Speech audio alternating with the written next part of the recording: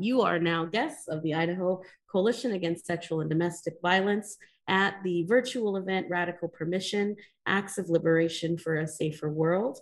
There are a handful of you who are mad lucky to be downstairs in person with us.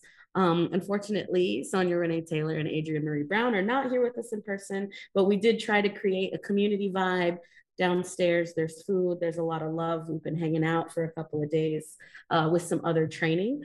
Inam Winitwas, Ty Simpson, Soyapa Winitwas, Ty Simpson, Inam Winitwas, Titwatit. I just told you in my indigenous language that my name is Ty Simpson and that my people call me the storyteller. I am joined by my compa, Nisha Newton. They use they and them pronouns. I will allow Nisha to dive into their introduction momentarily. And we are with two of the baddest baddies to ever make this movement in anti-violence in culture and changing the world. So we're excited to have them today. And we want to share some love and deep gratitude to a handful of our sponsors. You can see them listed here on the screen. I see you.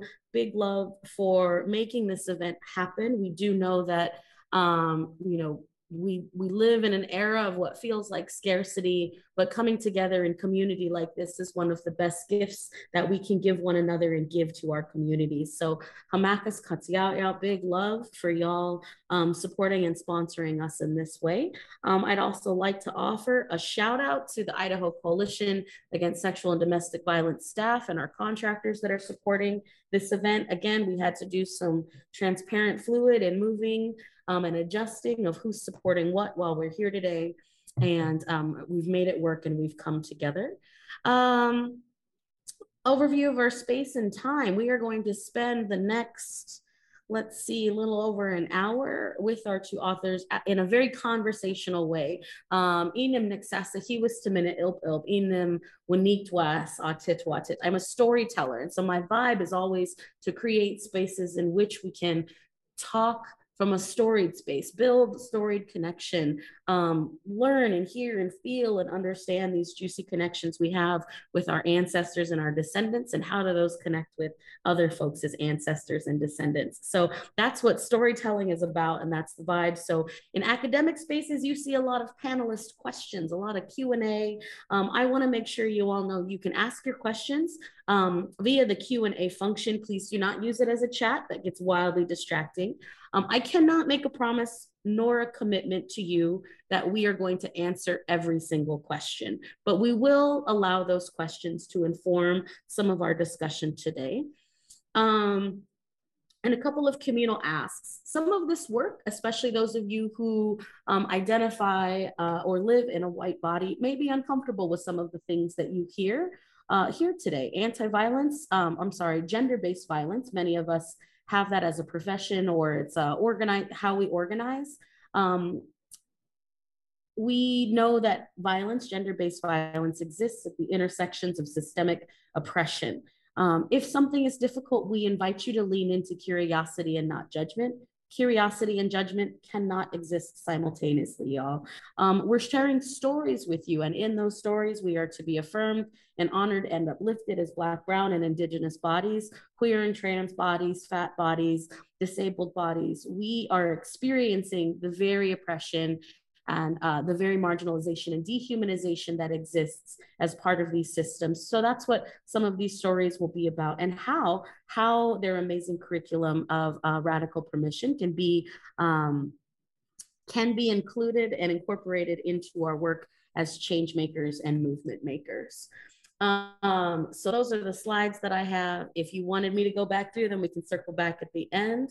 But for now, Amy, I'd like you to invite Nisha as a highlighted box on the screen.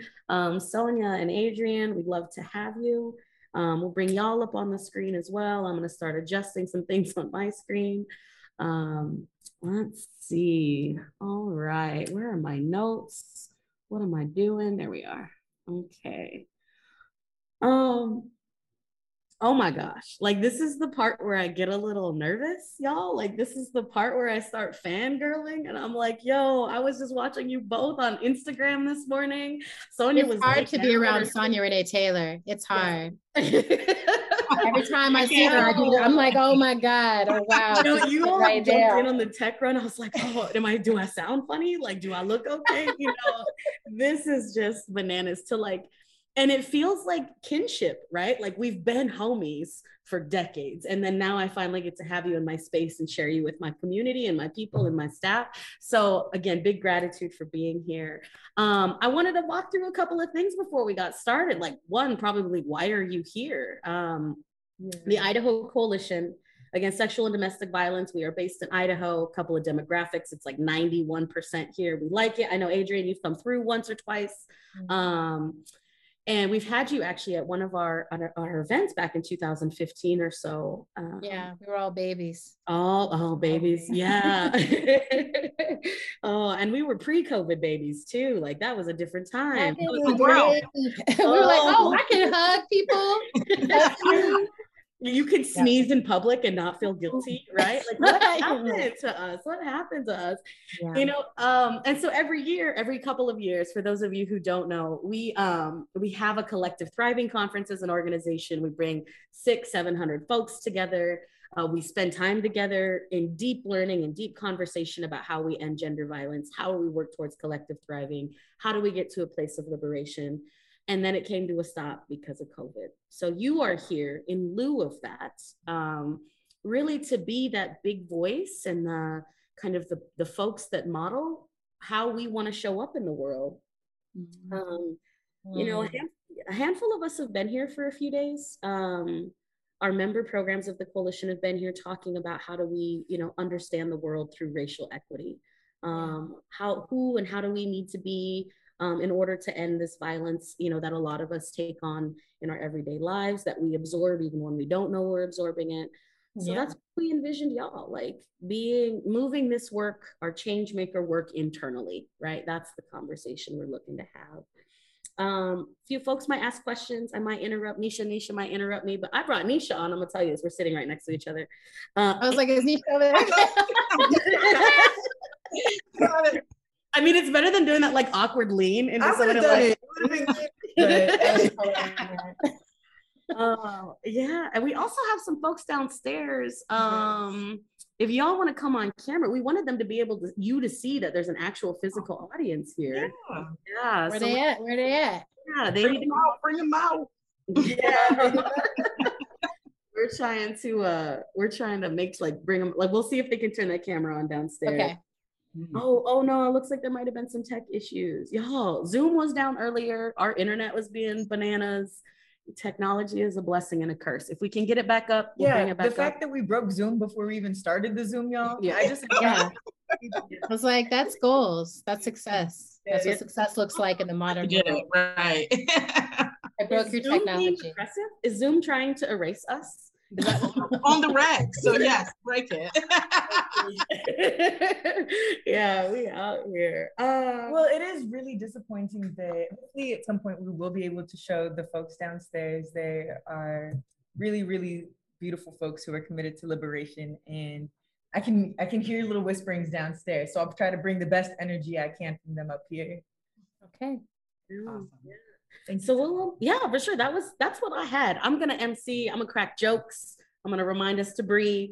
But I'm gonna let Nisha, because let me introduce y'all. You're gonna be big fans of Nisha after this. Y'all are gonna follow Nisha on Instagram after this. Ooh. Being a queer, trans, Black baddie, organizing in Idaho, now taking over New Orleans. All our communications expert at the Idaho Coalition. But we have in community organized together for a few years outside of our day jobs, right? We do this work all the time. And Nisha is also a storyteller, and I want y'all to be able to connect together. So I'll let Nisha introduce themselves, and we'll all just spend some time together hanging out. I love it. Earlier, Ty had said that y'all were the baddest baddies, and then I just got called a baddie. So I almost, I like the energy. Baddie Coalition. Baddie Coalition. Like that. Yeah. Baddie Coalition that broke Zoom. Remember the name, remember the date. Exactly. I would describe myself as a community change maker and a community caretaker. And then just yesterday, Arlene Vassal, she had said that she was a hope dealer. And I was like, I like that. So I'm also going to self-proclaim myself as a hope dealer. I find my joy and my purpose in life through resistance, but also through restoration. My people are the kind of people who resist and restore their communities. My people are the type of people who bring Tupperware in their car when we know we're about to go somewhere and eat good, so we got some for tomorrow. My people are the kind of people who always leave the house with a couple of dollars so that they can always call home and pass something along to folks who need it. I do currently do communications work, but I'm loyal to liberation. I will find myself in any space that I can find any purpose for myself and my creativity. Awesome. That's great. Love it. Let's start there. How are y'all showing up today? Yeah. And then in that first question, tell us about radical permission. I mean, I promise you, not a lot of folks in Idaho know what that means. Our national partners may not know what that means. Yeah, how are y'all showing up, and tell us about radical permission. I'll jump in and then I'll turn it to you. I am showing up in deep gratitude. So glad to be with y'all in this space. I feel like I've been on a myriad of journeys. And around the world and so I have been around the world and and I am my own baby. And it's been this just really beautiful opportunity. I am hanging out in Durham, so I'm just a few minutes away from Adrian. And that's always a delight to get to be amongst friends and folks. And I'm giving myself radical permission right now to just be, to not have myself as clearly defined as I have historically, to not know what I'm doing or who I am exactly, or all of these things that I felt very led to understand about myself. Like radical permission right now is the permission to sort of devolve from all of the old definitions and see what wants to arise. And so for me, radical permission is that foundational, transformative yes that you're giving yourself. Yeah. I love that. I don't know why we're not, you should be here. So I thought about that. Yes, I almost said it yesterday. I was like, oh, we should just do it together. And then it left my brain. I know. Sonia was sitting on my couch last night. I know, we could have done that. We could have done some very cute things with that. But I know. Regret. So I guess I'm coming into this with regret. That's No, but I'm having, today is a really good day. I feel like I've been harnessing this eclipse season to figure out what's the next upgrade level up for my work and my boundaries. And it's been kind of incredible. I'm the kind of person who has there's a new frontier of permission inside myself every day where I'm like, oh, I didn't even know I was denying myself yet another thing that I really want or need.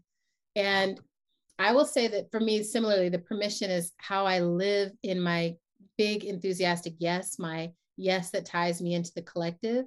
And what makes it radical, I think of Angela Davis saying radical means to grab something at the root. So for me, it's how do I go down into my system and find the roots of the obstacles, the roots of the no's, the roots of the stories that diminish me, the roots of everything that tells me I don't deserve to live my whole life as my whole self. And I feel like the radical permission is I'm pulling all of that out of my garden, putting it back into the compost pit bin and kind of being in the yes, in which I'll say there's often a lot that is giving myself permission to feel uncomfortable for the sake of changing.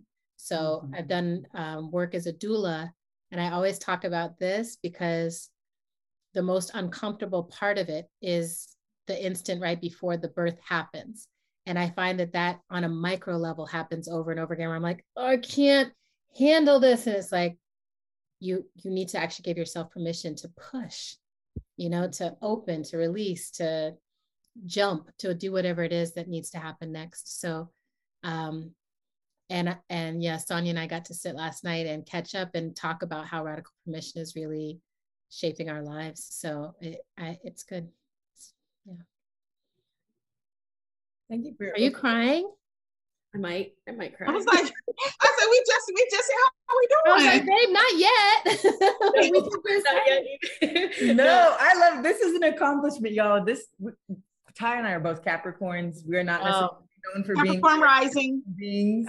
So that's beautiful. Yeah, when I feel moved, also I'm already just like a walking, talking raw nerve. Like it's good. I mean, the world's just been rough, right? You're like, I'm the goat of feeling. Yeah, exactly. I'm like, welcome to Scorpio season, everyone. Oh, yes. I have 3 placements in Scorpio, and they're all in relationships. What is happening? Wow. Yeah. It really does. Next time you'll have to invite us to just come back and talk about astrology. Yes. Yeah. Yes. Yes.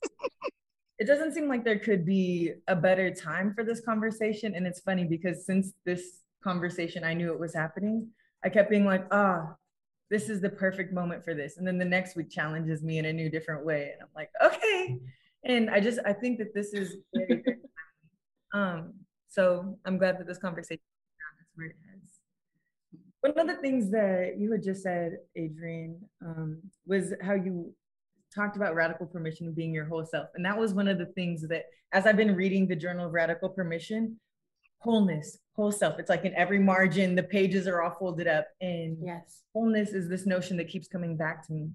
And I love this concept of radical permission so much because it invites my whole self. And as somebody who's Black and queer and trans and a survivor, and many of these identities, I'm oftentimes compartmentalizing myself. So I think that that's really mesmerizing and inspiring for me. And I think what really takes it to the next level for me, and really what resonates so loudly with me, is that it's this practice of waging this practice for ourselves, our whole selves, because as much as I would like to think I've been loyal to liberation and I've shaken off all of these things that I've been indoctrinated with and trained to be, I still am very committed to my community. I'm very committed to movements going on outside of, in my state, outside in other states, across the nation. There's so many things that I put forward before myself and before my commitment to myself and my yes. And so I guess I would like to ask y'all, like, how do you find yourself resisting the urge to outwardly commit yourself? Like, how do you take this radical permission for yourself? Or how are y'all figuring it out in real time? I'm like, oh my God, how did you know? So, I mean, this is like, I will say this. I'm a Virgo sun. I'm an oldest daughter. I am like, service is my life. And when I met movement at like the age of 17, 18 years old, it was like the perfect structure for this shape of wanting to be in supplication and service, right? It was just like, my life doesn't matter. All that matters is that I give myself fully to the liberation of all people. Like there's no I in movement. Like it really was like, that was my orientation. And as I got politicized into that space, I kept finding myself disappeared. I kept finding myself quiet. I was trying to literally become a part of the wall or the container rather than be seen. And hint, hint, it doesn't work. That doesn't work because part of what happens in that politicization, that way of entering into movement is the problem is externalized as much as the solution is. So it's like, oh, those people are bad. They need to change. And I need to be completely in service to that. And none of those are things I can actually control or change. They're not things I can touch. They're not things I can practice. So at a formative moment in my political development, I met Grace Lee Boggs, who I can show you my ancestor altar over here is popping, but there's a lot of Grace art here. But Grace is with me and with us all the time, but she taught me to transform myself to transform the world. And when I thought about the other ideas I was holding, which is like, to heal, we have to look at things that are broken and see them whole. I'm like, if I could do that to the world, because I'm like, oh, the world is so incredible. It's so beautiful. I can see justice. Can I do that for myself? And for myself, I was like, no, I'm broken beyond belief. I can't get these ideas out of me. I don't know how to do justice the right way. I don't know how to stop punishing people. I don't know how to divest from capitalism and free Palestine. And like, I would feel so overwhelmed by what I couldn't do. And I feel like the work of radical permission has been this ongoing daily practice of recognizing that shape, that I'm like, oh, I'm putting that in front of myself, which means I don't have to be accountable. There's a way that I'm like, I don't actually have to be accountable for changing. If I put everything external to myself, I don't have to change. So why Sonia and I started laughing is because just like right now, I'm in this moment where it's like, once again, standing on a threshold, standing on a precipice, and like, it's time to jump off and be accountable for learning to fly, be accountable for finding the thermals, be accountable for knowing what I leave behind and what's ahead of me. And I, the question I've been asking, I'm like, is it okay for me to do that? Is that okay? Am I allowed to make art? Am I allowed to, and because it's so much louder, it's like, no, that's not tangible service that could be measured for your community. And yet I will say the flip side of this, and then I'll hand it over to you, Sonia. Every time I have been at a precipice and I have leapt, it has actually been a greater service to my community every single time. When I was working on emergent strategy, I thought I was just, I was like, I'm being so self-indulgent looking at these ants and bees. This is not relevant to movement. This is not going to help anybody.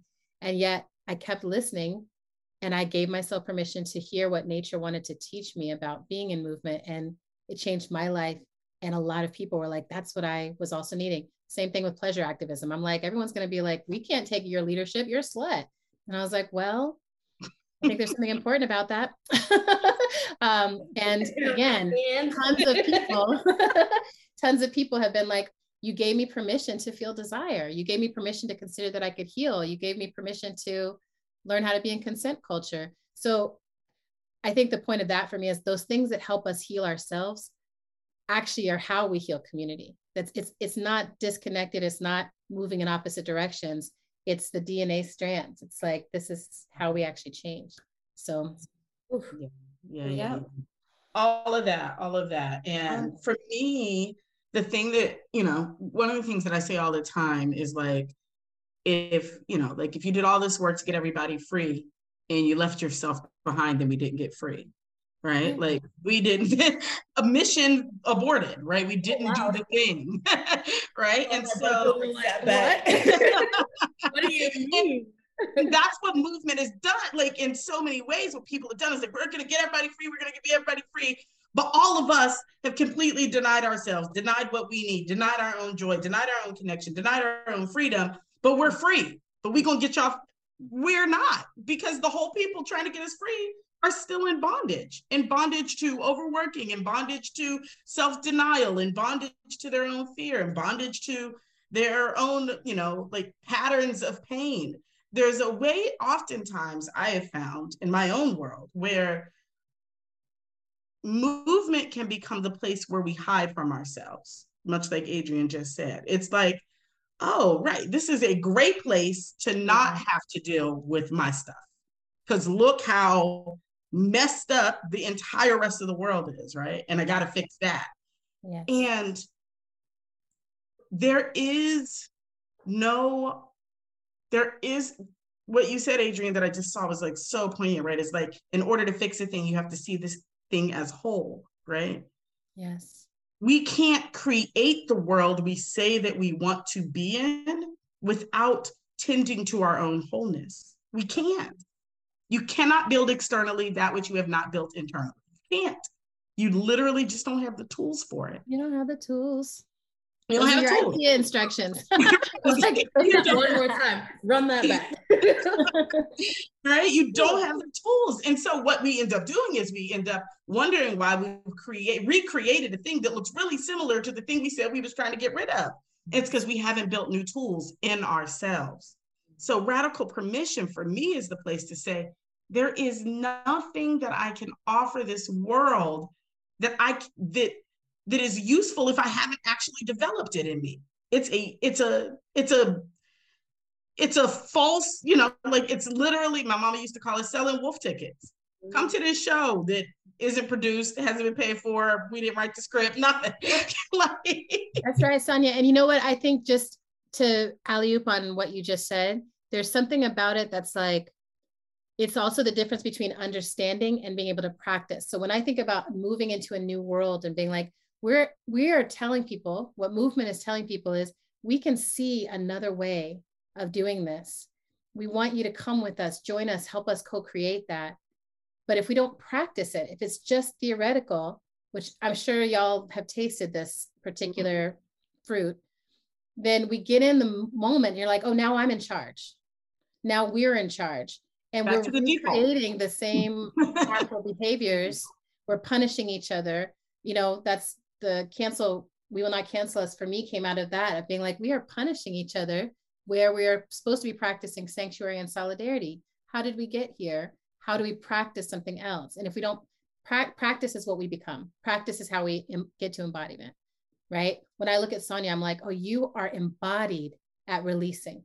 You are embodied at letting go of the old way that's in your system, because I've seen you practice it over and over and over. I don't have to, it's not just that you're telling me.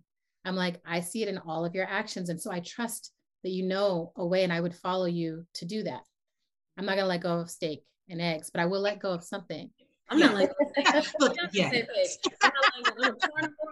I have a question. Well, one, do y'all consent to therapying me for a minute? Because I feel like I'm in therapy. It's my favorite. Let's do it. I don't have a therapy degree, just so y'all know. Yeah, right. I was always putting that disclaimer, but yes. I was like, but I have a therapy practice for my right. Oh, I think it comes from like kinship and supporting community in a way. You know, we didn't have degrees pre-colonization, right? Exactly. So we still don't. and we still don't. Yeah, our medicine women just out here saving the world, not 1 degree.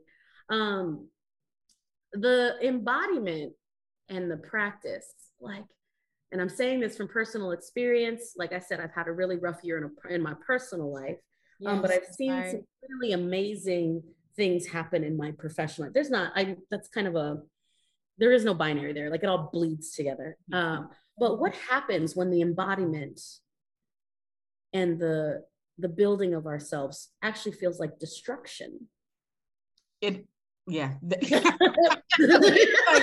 Yo, I'm out here like everything feels like it's crumbling to pieces. Like, because like what is that? And what happens, you know? Well, it is destruction, right? Like it is a destruction of all the illusions upon which your life was built, right? And you can't get to the thing that is real and solid without destroying the thing that was the illusion. And so it always feels like destruction, right? But destruction is what precipitates creation, right? Like, and so you can't have creation without destruction.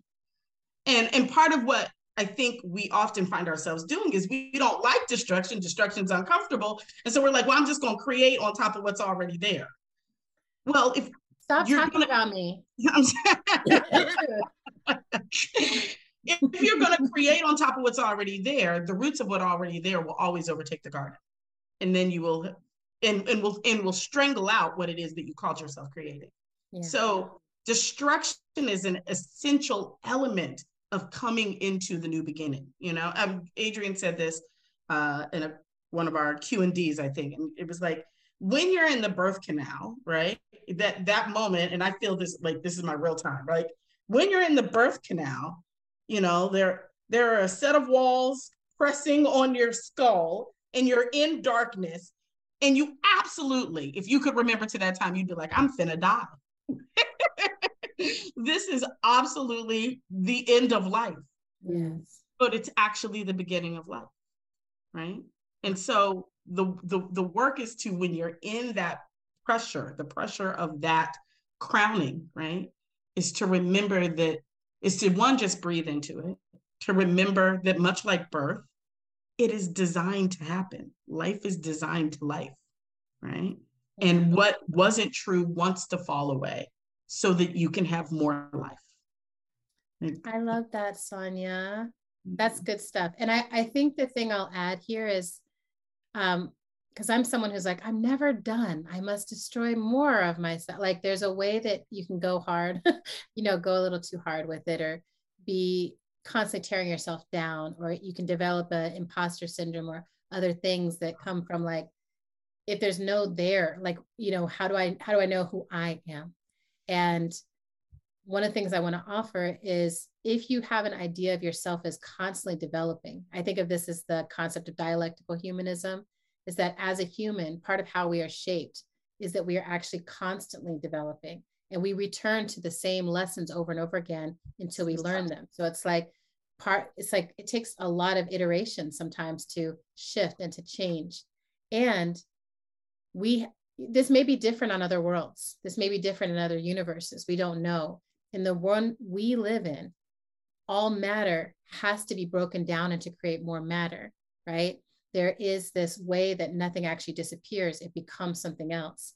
The ground that we live on is the compost of everything that ever happened. That's why there's fossils. That's why everything gets released. It has to find a way back into the earth. Like, that's the world we live in. So I think it's our human hubris that makes us like, I will somehow figure out a different way than how volcanoes make land. I will figure out some other different way than the birth canal. I'll figure out a different way than a storm that pulls the water up into the air. I'm going to figure something else out. And it's like, no, this is how our world is designed. And it doesn't have to be painful.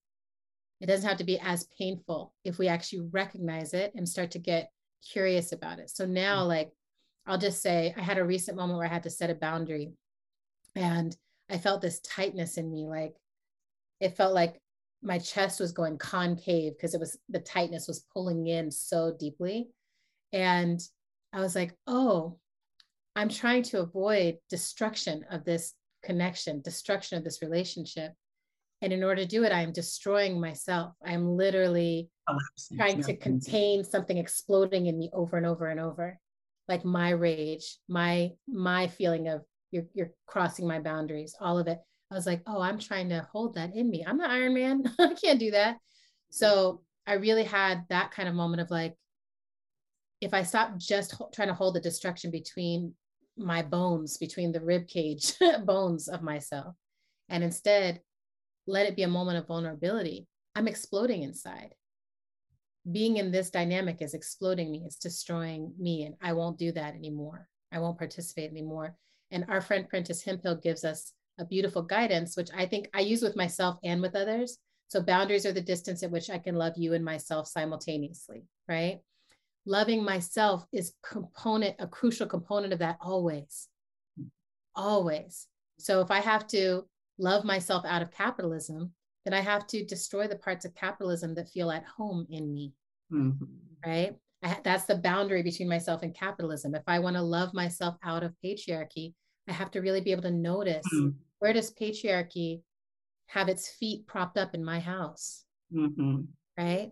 And how do I destroy the ottoman and then the chair and then the boots and the whole situation, right? But it's really being able to say, like, I want to excavate this, and there might be a wound, but that's okay because I'm good at healing and I will heal from this. And then something new becomes possible. So that's the other part, is if you look at every landscape on this planet that has been called destroyed, it is fecund. Yeah.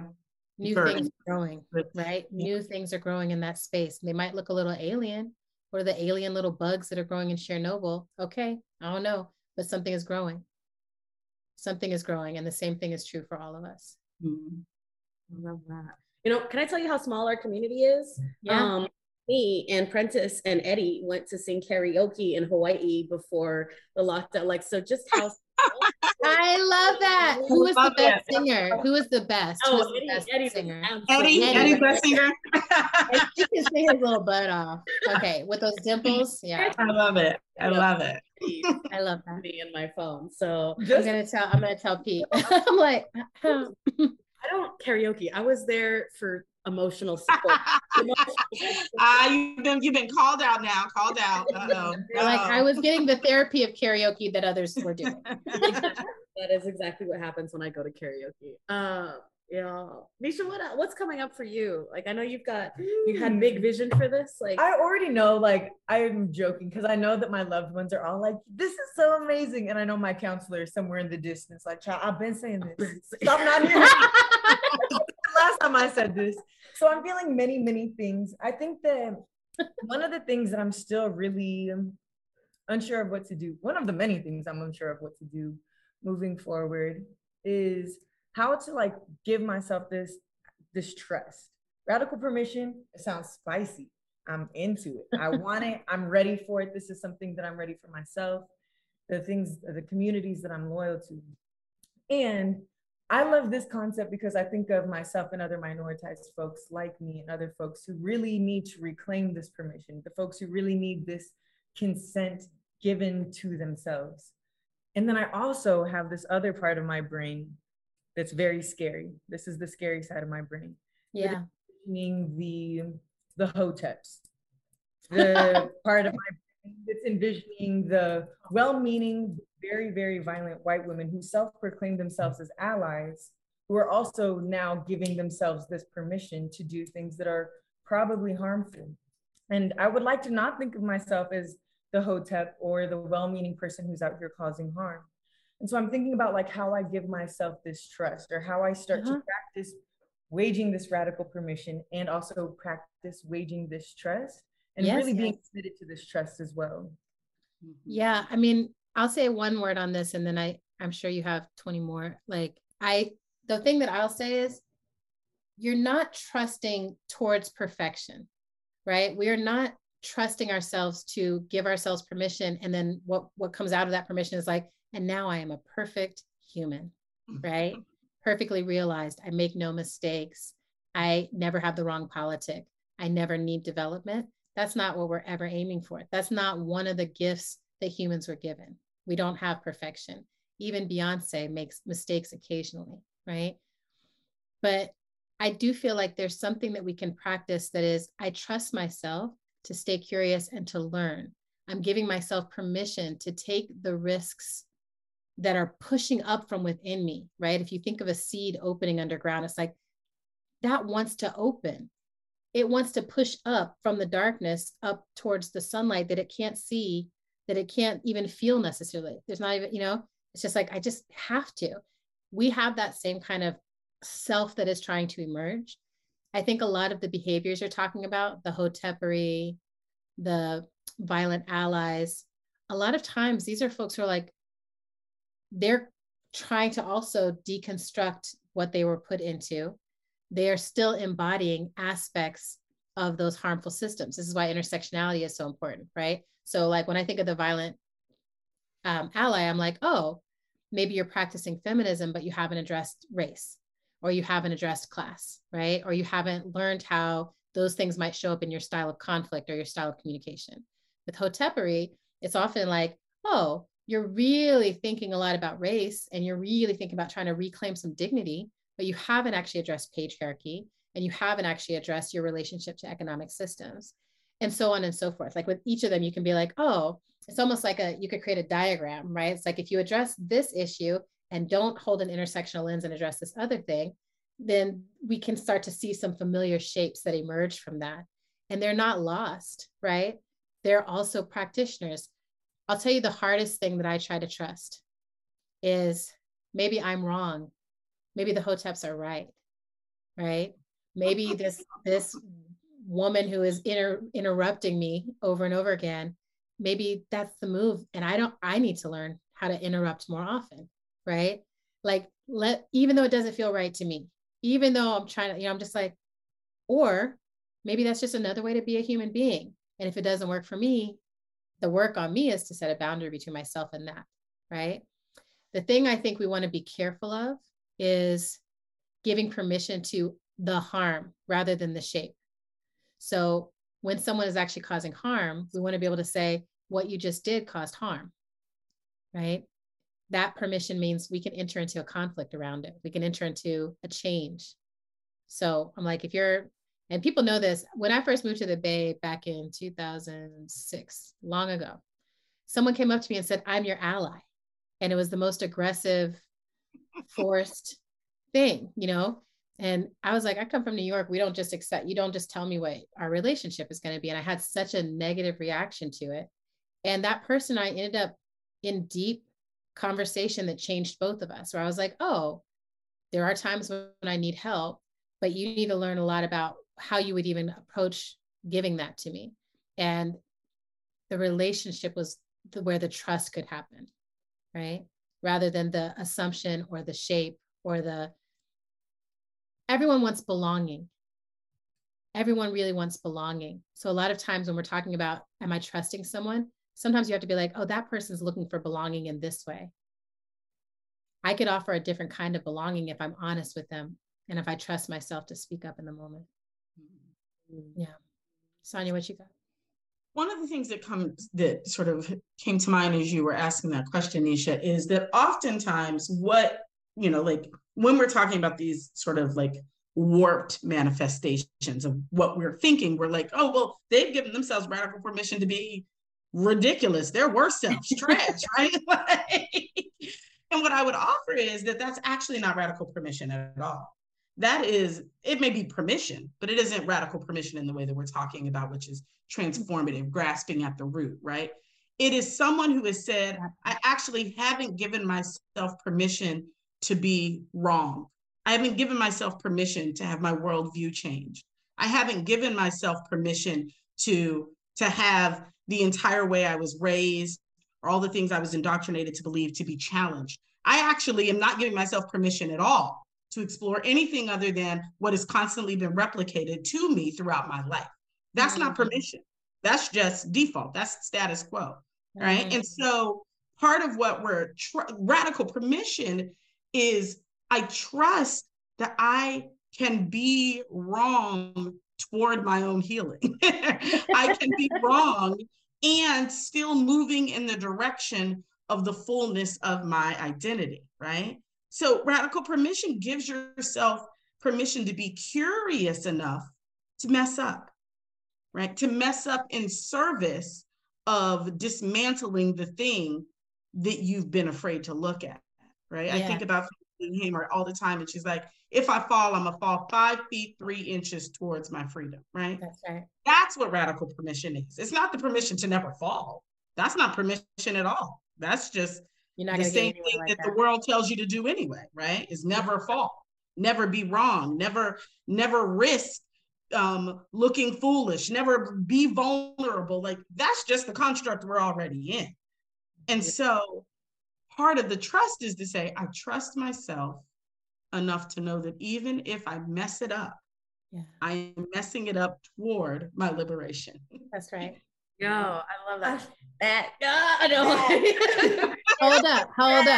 And I hope there were actually some questions that came through and y'all just answered them in literally 3 minutes. Oh, wow. Where it was like, how do we not take up space in our identities? It was always the restriction of our own radical permission for radical permission work. And I just want to underscore that, we can be messy in this.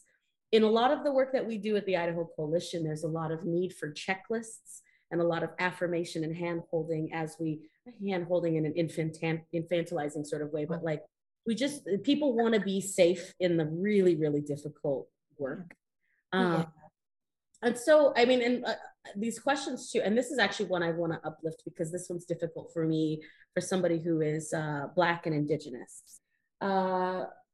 The rage and the pain that we feel as part of this destruction, as part of the radical permission I give myself radical permission to feel my rage. But that's so off-putting, right? We are not socialized to let Black women be angry. What happens when we are engaging in practices of radical permission and the rest of the world is not, right? This is Idaho after all, when people are not ready to join us in this work, then what? I'm like, they're never ready to join us in this work. They don't want us to do this work. I think we ask questions that we're living in real time, right? We're practicing in a world that's not ready for us to practice. And also we've seen what happens. The thing that I love to point out to people is everyone I know who's radically trying something different, first we try to do it usually within some structure. We try to achieve in school. We try to behave. We try to respond to punishment. We try to please our parents. We try to please these systems. Did you try? At some point we tried. Now we're all cool and we're like, I'm beyond all that and I'm being rageful. But I'm like, first I tried to swallow my rage. First I tried to make it palatable. I thought that it was my job to take care of the oppressor as I was throwing off the oppression. I was like, oh, I'm gonna throw you off my back, but let me make sure someone catches you, And yeah, so we tried that. Didn't work. It has not worked. We're not free yet. So I think one of the things, I will say one of the things that I have learned is sometimes we are really misdirected with where we're taking our energy and where we're taking our rage. So I feel like a lot of times we're like, I'm mad, and I'm in a whole institution by myself as the one angry person. That's one way to work. It's the hardest way. It's like being a salmon going upstream by yourself. And salmon rolling groups. There's something that happens when you're all trying to do it together that you can get all the way up there. So I often talk to people about, like, are you in a location where your rage can actually be harnessed and effective? Because if you're not, again, it'll start to eat at you. You're like, I have to always be the one to bring stuff up. I have to always be the one to intervene. That's exhausting labor. Mm-hmm. So a lot of times I'm like, is there a place where you can rage together? Or if you're isolated, like in Idaho, you might be like, okay, we isolated. There's a lot of people who are trying to do the hard work, but we are isolated from each other. How do you come together and say, there's a pattern that we're noticing across all these institutions as the Black and Indigenous people, right? So how do you collectivize, and how do you share the load of the rage? Rage is heavy. And I think I'll say this, Sonia, because this is my practice. I like ancestor work around this, because what my ancestors know for sure is they've been experimenting with rage for a long time and trying to find ways. Sometimes rage has been like, we're burning down the plantation. Sometimes rage has been like, we're going to try to physically fight back. Sometimes rage is, I'm jumping off the side of the ship. Sometimes rage is, I'm doing a lunch counter sit-in. Rage leads to powerful actions. Sometimes it succeed and sometimes it don't succeed. One of the things I think we're trying to do, that our ancestors want us to do, and that those who are coming after us want us to do, is figure out how to use our rage elegantly, how to use our rage effectively, how to use our rage in ways that actually carve a space out for a future for our species, right? And in that regard, I'm like, I don't hold rage against those who also want to carve that out. You might get on my nerves. We might not need to work right side to side. But I'm like, if you're up to that work, even if you are an annoying ally, even if you are a hotep, but I'm like, okay, but you love in the earth. I'm not going to hold my rage towards you. I'm not going to rage out at you. I know where my rage needs to go. It's at those billionaire people who are holding the power and destroying the earth. I want us all to figure out how we harness it towards that. So I want to say that, because I think sometimes the misdirection of it makes our rage less powerful than it needs to be. And then those people who are like telling us, be quiet, stop bringing that rage in my face, it's easier to let their voice in, because we're not feeling the effect of our rage. It just feels like, I'm throwing a tantrum, as opposed to, I look at the Me Too and the BLM movement and other movements like that, and I'm like, we were so powerful, even though our numbers are smaller in this country, we were so powerful that we have caused a massive policy backlash, and we are not done fighting, right? Now, if we could keep our rage targeted at the target as opposed towards each other, we could be making some major moves right now. We haven't quite figured that out. That makes me think dignity. Dignity kept coming up in your piece, and it hones in perfectly. Sonia, what were you going to say? The other thing I was going to say to this piece about, like, well, what do we do when we're the one person in the place, or we don't have the right? And I think that sometimes this goes back to what you said earlier, Ty, about like, what do we do when life is destroying something, right? Yes. And oftentimes what happens is we find ourselves in that place because it's life being like, this ain't your place. But we don't want to have the thing that's the most comfortable that we know. And when I say the most comfortable, I don't mean comfortable like nice or good. I mean comfortable like known, right? Sometimes we're staying in places that are miserable and unhappy. They're just known, yeah. right? Or they're salaried and benefited. Yeah, salaried, I got benefits, and I'm miserable, but I'm gonna keep my salary, and so sometimes we're making those choices, and those choices are corrosive to us. What life is actually trying to do is make it, it's like when I gently suggested that this might not be the right place, you scoffed at me. And then I like yelled, hey, this might not be the right place. He was like, whatever, I'm gonna listen later. And then he was like, I have to go. Right. And so life is getting increasingly more pressurized to get your attention, that perhaps where you are is not where you're supposed to be. Right. And so if you find yourself in a building, an organization, and an institution, and a whatever, and you feel isolated and alone, and there's no one where you're connected with, it very well may be life trying to suggest to you that that's not where you're supposed to be. Yeah. But we got to get willing to listen, and then willing to get uncomfortable and let what wants to be destroyed be destroyed. Yeah, I think one more word on that is also, if your rage is at an individual, always ask yourself, what is the system that is supporting that individual's behavior? What's the system? Rage against the machine. Yeah. And I'm going to say that for all of my colleagues, fellow advocates, lawyers, organizers, case managers, because we working in violence, we see the offenders. We sometimes see our own offenders in our day-to-day. We see them on social media, and that's always it. Like, it's the hardest question that I've ever had to learn to ask was not like, why are you doing this? But what happened to you? What happened to you? And then I'm like, I'm still pissed off though. Like, and then flip. Right. Absolutely. And it goes back to what Adrienne said about, like, you can't fix a thing you can't see the possibility of wholeness in. And so if we at an individual level only see whoever it is as the worst version of themselves and impossible to be redeemed toward wholeness, then we're actually just on a treadmill.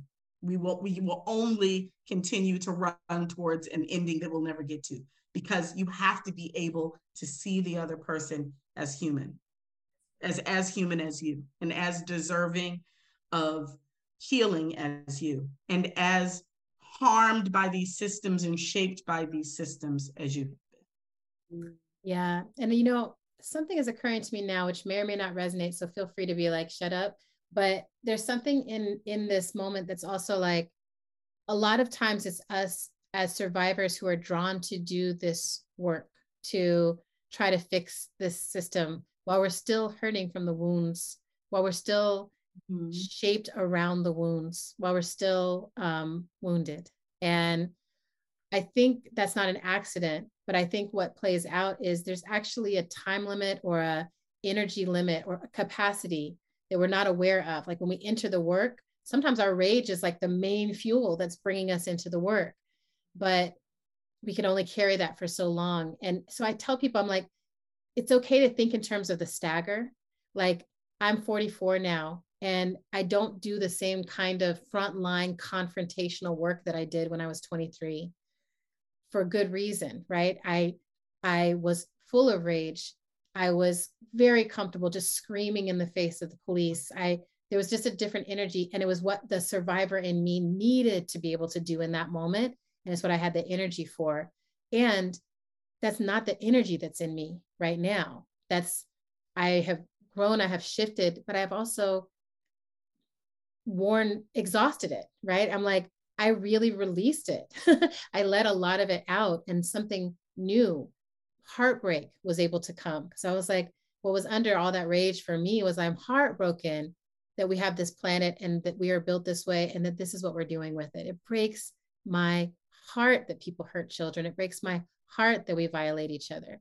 The heartbreak was under there. I had to grieve for a decade. Now, after doing all that, the rage and the heartbreak are still present, but they're metabolized in a different way into the future-oriented work, into the visionary work, into the healing work. I'm like, I have a rage-fueled healing practice, but what it looks like now is when I see something or when I hear about something happening, I'm like, I know what I need to take to the ancestors, and I know that I need to turn this into a song, and I know that I need to find, how do I give back towards the folks who have been hurt in this? Like, it's very clear what I need to do. But I had to go through that whole journey, and I've staggered, and I deeply support the people who are in different places in that journey. But I think being able to look at each other and say, I honor where you are in your journey, even if I'm not there. And I honor that I'm exhausted. I can't stay in this place. I've got to go, and it's okay. Like I gave my time. We can't. Harriet Tubman did the running back and forth of people for 8 years. She lived a much longer life than that. 8 years was when she was doing that level of work. We know how important that work was, but she didn't do that for 20. She didn't do that for 30, right? Because of the intensity of that work and the danger of it. And I don't think we often think about the intensity and danger of this kind of frontline work with violence, this kind of frontline work with these oppressive systems. It's dangerous for our souls, right? Even because we're trying to change it. Wow. Especially just thinking about like showing up to the front lines. For so long, I convinced myself, like, I must wait until the rage has dissipated. I must wait till I am healed to show up. Like, it almost was this, okay, once this is done, then I'll be ready. And so I really just love how many of these things, like you were saying earlier, it's the DNA strand. Yes. It's fuel, it's the rage fuel, it's the healing-centered liberation. We don't have to wait for the healing to happen. Yes. We don't, there's, you know, like, there's nothing in this process of the world that we are trying to create that we get to like be complete with a thing before the next thing. Like even the notion of that kind of duality, I'm fixed or I'm stagnant. I'm, you know, like all of that duality is what is falling A lie. It's all a lie. It's all illusion. And what's true is that we are, you know, that we are wounded, mending, healed, harmed beings looking to evolve to whatever the next level of lesson is, right? And that we will take all of those aspects of ourselves with us to that next level. One of the last thoughts that's really coming up for me, like, it's cute to imagine the dramatic, like, I gave the radical permission. I was in the rain, dancing. There was the light. I want the video. I want the video. Where I was like, I literally it feels like that. a 90s R&B video already. Yeah, that was the moment of radical permission. And I'm wondering, like, I know that there's a really mundane, not super sexy kind of radical permission too. So I would love to pose a question, including Ty as well. What is one of the last times, like this week, that y'all gave yourselves radical permission? And what did your body feel like before? What did your body feel like after?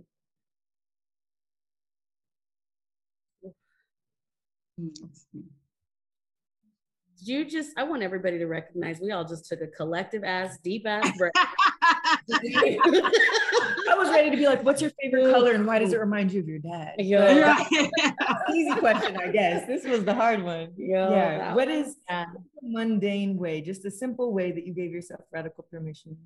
And what was that like in your body?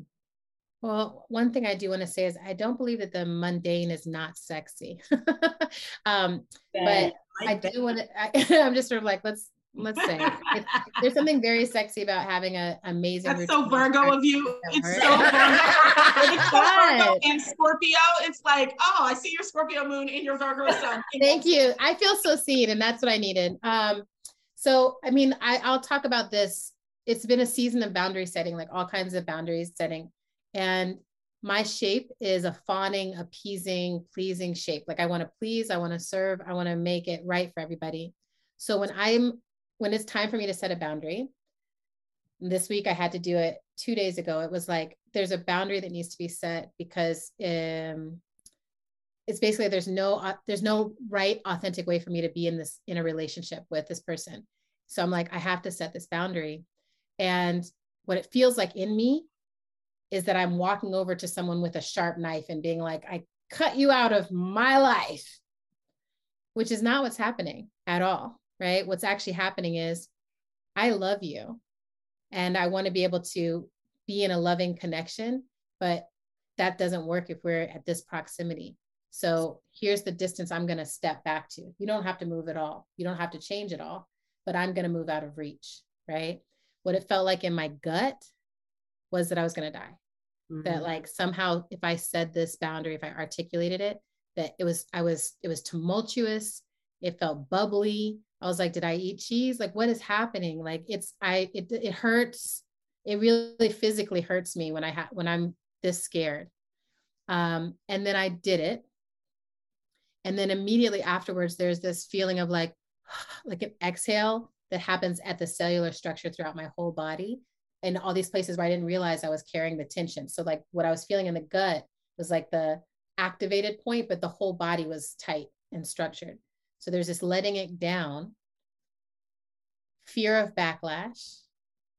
So letting the wave of that happen, that's like, oh, and then you're another person. So you want to negotiate, you want to be in that, let the wave come.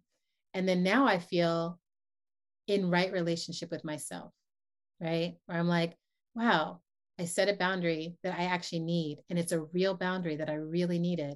And now it's really set. And I don't have to keep worrying about it. I don't have to keep wishing. I don't know if y'all do this, but I'll be in my head like, can't you just intuit that I need this boundary and like stay away from me? And that doesn't work, you know? And that's not my, again, I can't, because if you have the appease energy, there's nothing on my surface that sends an away message to people. I have to cultivate that, right? Everything in my energy is like, come closer, let's cuddle. And I'm like, no, I don't want to talk to you, right? Inside. So I feel now that I've aligned my inner and outer, right? Where I'm like, oh, the boundary has been set. I don't have to pretend. I don't have to do anything like that. So there's a lot of, thank God for eclipses. Thank God for astrology, and thank God for boundary teachers. And learning the boundary. Thank you. And Jane, thank you for that. So just I'm going to insert myself. You were invited, honey. So thank you for the invitation. I don't think that people understand that boundary setting is also a practice. Like it's a muscle. We have to learn how to flex. We have to learn how to assert sometimes. Sometimes you assert loudly, sometimes you can assert quietly. But my instance of radical permission actually took place last night, and I still feel it in my body. I feel it still. I am exhausted. I am tired. I'm holding on to pieces of shame and pieces of guilt around abandonment.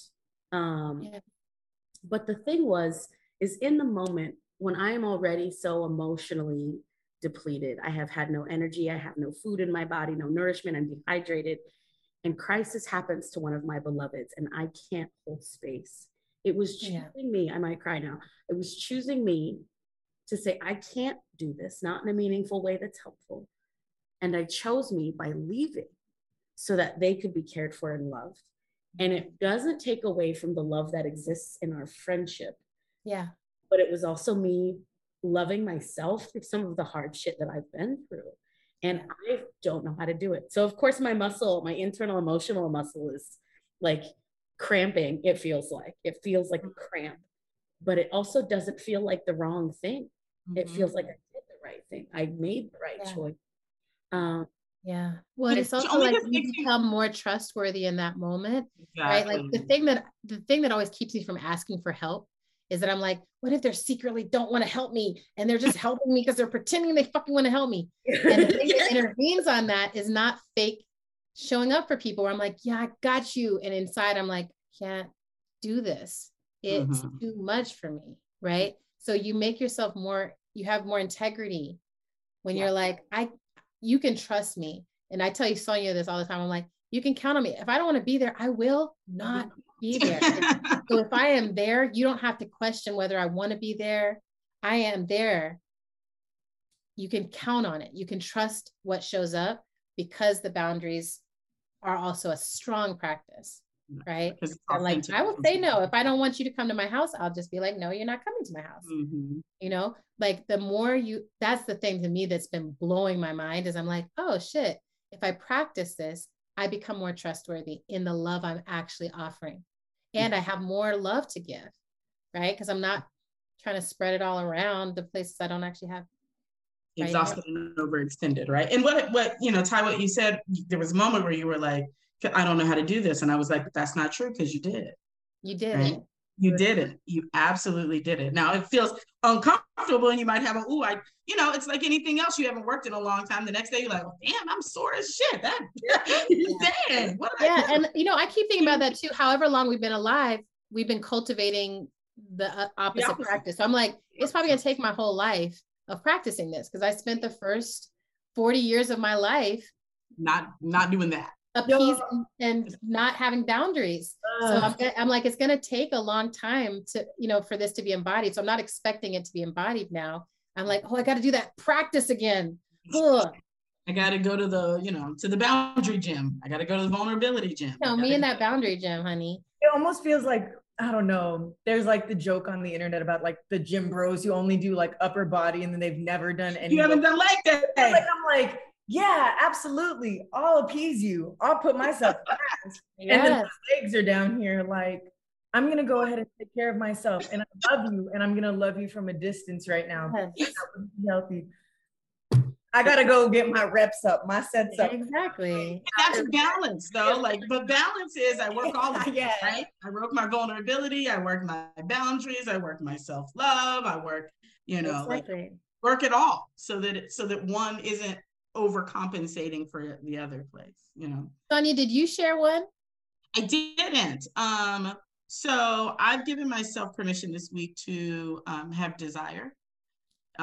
Desire is a thing I've been. It's been tucked away. And it's been tucked away because of fear, right? It's like, oh, I've mismanaged my desire in the past. And so there was a part of me that's like, I don't know if I can trust myself to have desire again.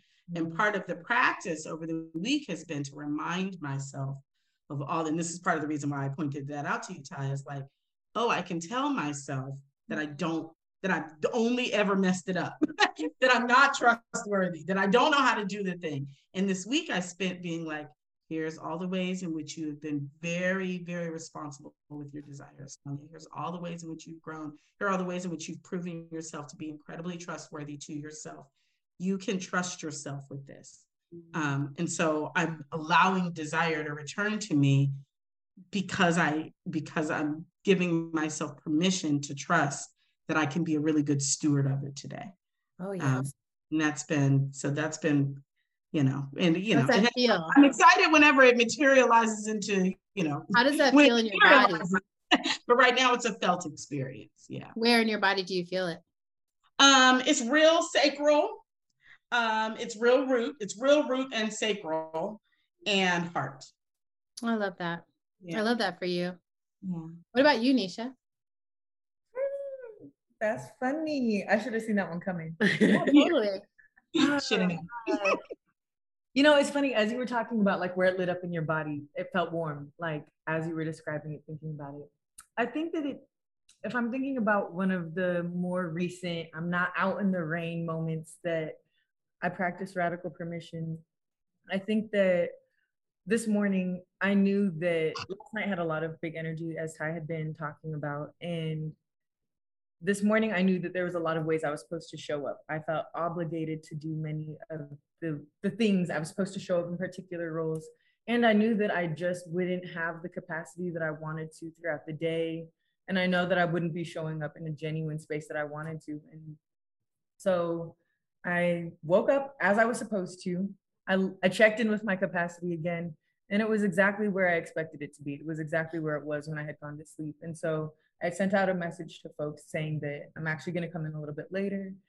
And it was really scary because I gave myself that permission to like not be perfect, to not do what was expected of me. And I also now thinking about the process as well is that I was really practicing trust that other people were also going to be having this radical permission. I also was trusting that if somebody was like, nah, Niche, we need you here in 10 minutes, please.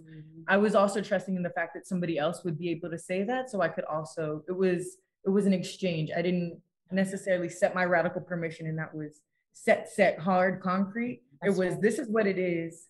I'm gonna trust y'all to do that. And it felt really good. And yeah, I don't know where I feel it in my body. I'm still working on a lot of my body work. But the analogy that was coming to my head earlier was just that it felt like there was a little carrot in front of my head and I knew I had to go to it. I knew that that was the only thing ahead of me and that was the only thing I should focus on. And after releasing the expectation, after going ahead and asserting the thing that I knew that would show up for other people and especially myself, it felt like there was a buffet. It felt like there was no carrot. If there was a carrot, there was 10 types of carrots and many. So I think that that's how I would say it. And it was literally just as simple as saying, I'm gonna come an hour later and it will be better for everybody involved. Yeah. Here's the clever. It is an echo chamber thing, right? That's one of the things about radical permission. Like it creates an echo chamber. Like when you give yourself permission and you're in relationship with other people and you're clear about that, like all of a sudden everyone's like, wait, I can also, It's invitation. Oh, I get to do that too. I can also live in, I think ultimately I can live in the present moment. I can attend to like, what is the capacity I actually have right now to authentically show up for my life? And when you're in right relationship with that, almost anything is possible. They did this beautiful thing where they extended that same invitation to me, and I didn't even say anything. I hadn't checked in. I was barely awake. And then it was, I'm doing this thing an hour later. So is Ty. ... I'm like, oh, cool. Look, advocate, okay? But like I invite that caregiving. Like it was magical and exactly what I needed in that moment. And that was I think that's a question that's going to have to linger on folks' mind. I mean, because we're at time now, so I'm going to close this out. But like the idea of like, how can we extend, is radical permission something we can extend to other folks, or is it something we model for our community? You know, I'm a decolonizer of time. So if you have closing thoughts, please share them. Yeah, I was laughing. How would we put Ty in charge of time? Yeah, I'm like, we'll be here for hours. I would say my closing thought is related to that, permission to others. I think when we give ourselves permission, it default gives others permission. Like it's not something, I don't think you can extend it to others in that way, or you can just remind them that they have it, right? Like, oh, you could also do this, but it's up to you and you'll find your path there, but I'm going to do this. And I feel like the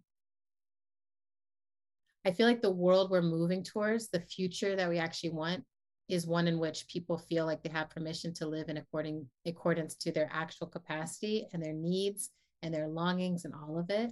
And then we can actually figure out what the right relationship is between us all, right? We can't do that when we're all lying and overextending and exhausted and can't feel anything and burnt out. Like no reality is possible, just traumatic shapes. So we're just giving ourselves permission to live. Yeah, I think it's contagious. I think it's contagious. I think when you're around, I don't think it's an accident that Adrian and I work together. I don't think it's an accident that you all desire to have us talk. It's because there's something that we're practicing that you're like, oh, we want some of that, right? And that is what radical permission gives us, is like something that we get to see and then be like, yes, I want a helping of that. And so yeah, I think we spread it by embodying it as best as we know how in our own lives. This is so juicy and so deep, and it's so intuitive. Like my ancestors are tingling, like, duh, we've been telling you. Oh, so now you've just validated my ancestors today, validated and confirmed. I love it. I love it. It was a pleasure to have y'all both as guests of the Idaho Coalition. Thank you for joining us and being so patient with planning and technology earlier today. I hope that what folks walk away with is that we can show up different, and we have the tools, and it's just a muscle we can flex together in community because we're supposed to. There's a lot that we can take away. For those of you who's asked, there will be a recording. We will review the recording collectively and then release it to y'all via email. Same goes with some of these knowledge bombs. We've got those documented. We'd love to send those out to y'all as resources as well. You can reach us at engagingvoices.org. And then the last thing I wanted to share with y'all is you can make a purchase of the Journal of Radical Permission online through bookshop.org. We have selected the Indigenous Idaho Alliance's bookshop storefront to receive the benefits of the purchase. The Indigenous Idaho Alliance is an organization across the state that supports MMIP, Missing and Murdered Indigenous Peoples Response, Rapid Response, and then moving into the holidays supports the rural and reservation elders and single heads of household with food and gifts for their families. So that's what your purchase supports. Again, Hamakas Katsiaya, deep gratitude for being with us, y'all. Thanks for joining us, and we'll see you soon, and we'll journey with you soon. Thank you. Thank you. Thank you all. What a delight. Love y'all. Bye. Bye. Take care. Deep love.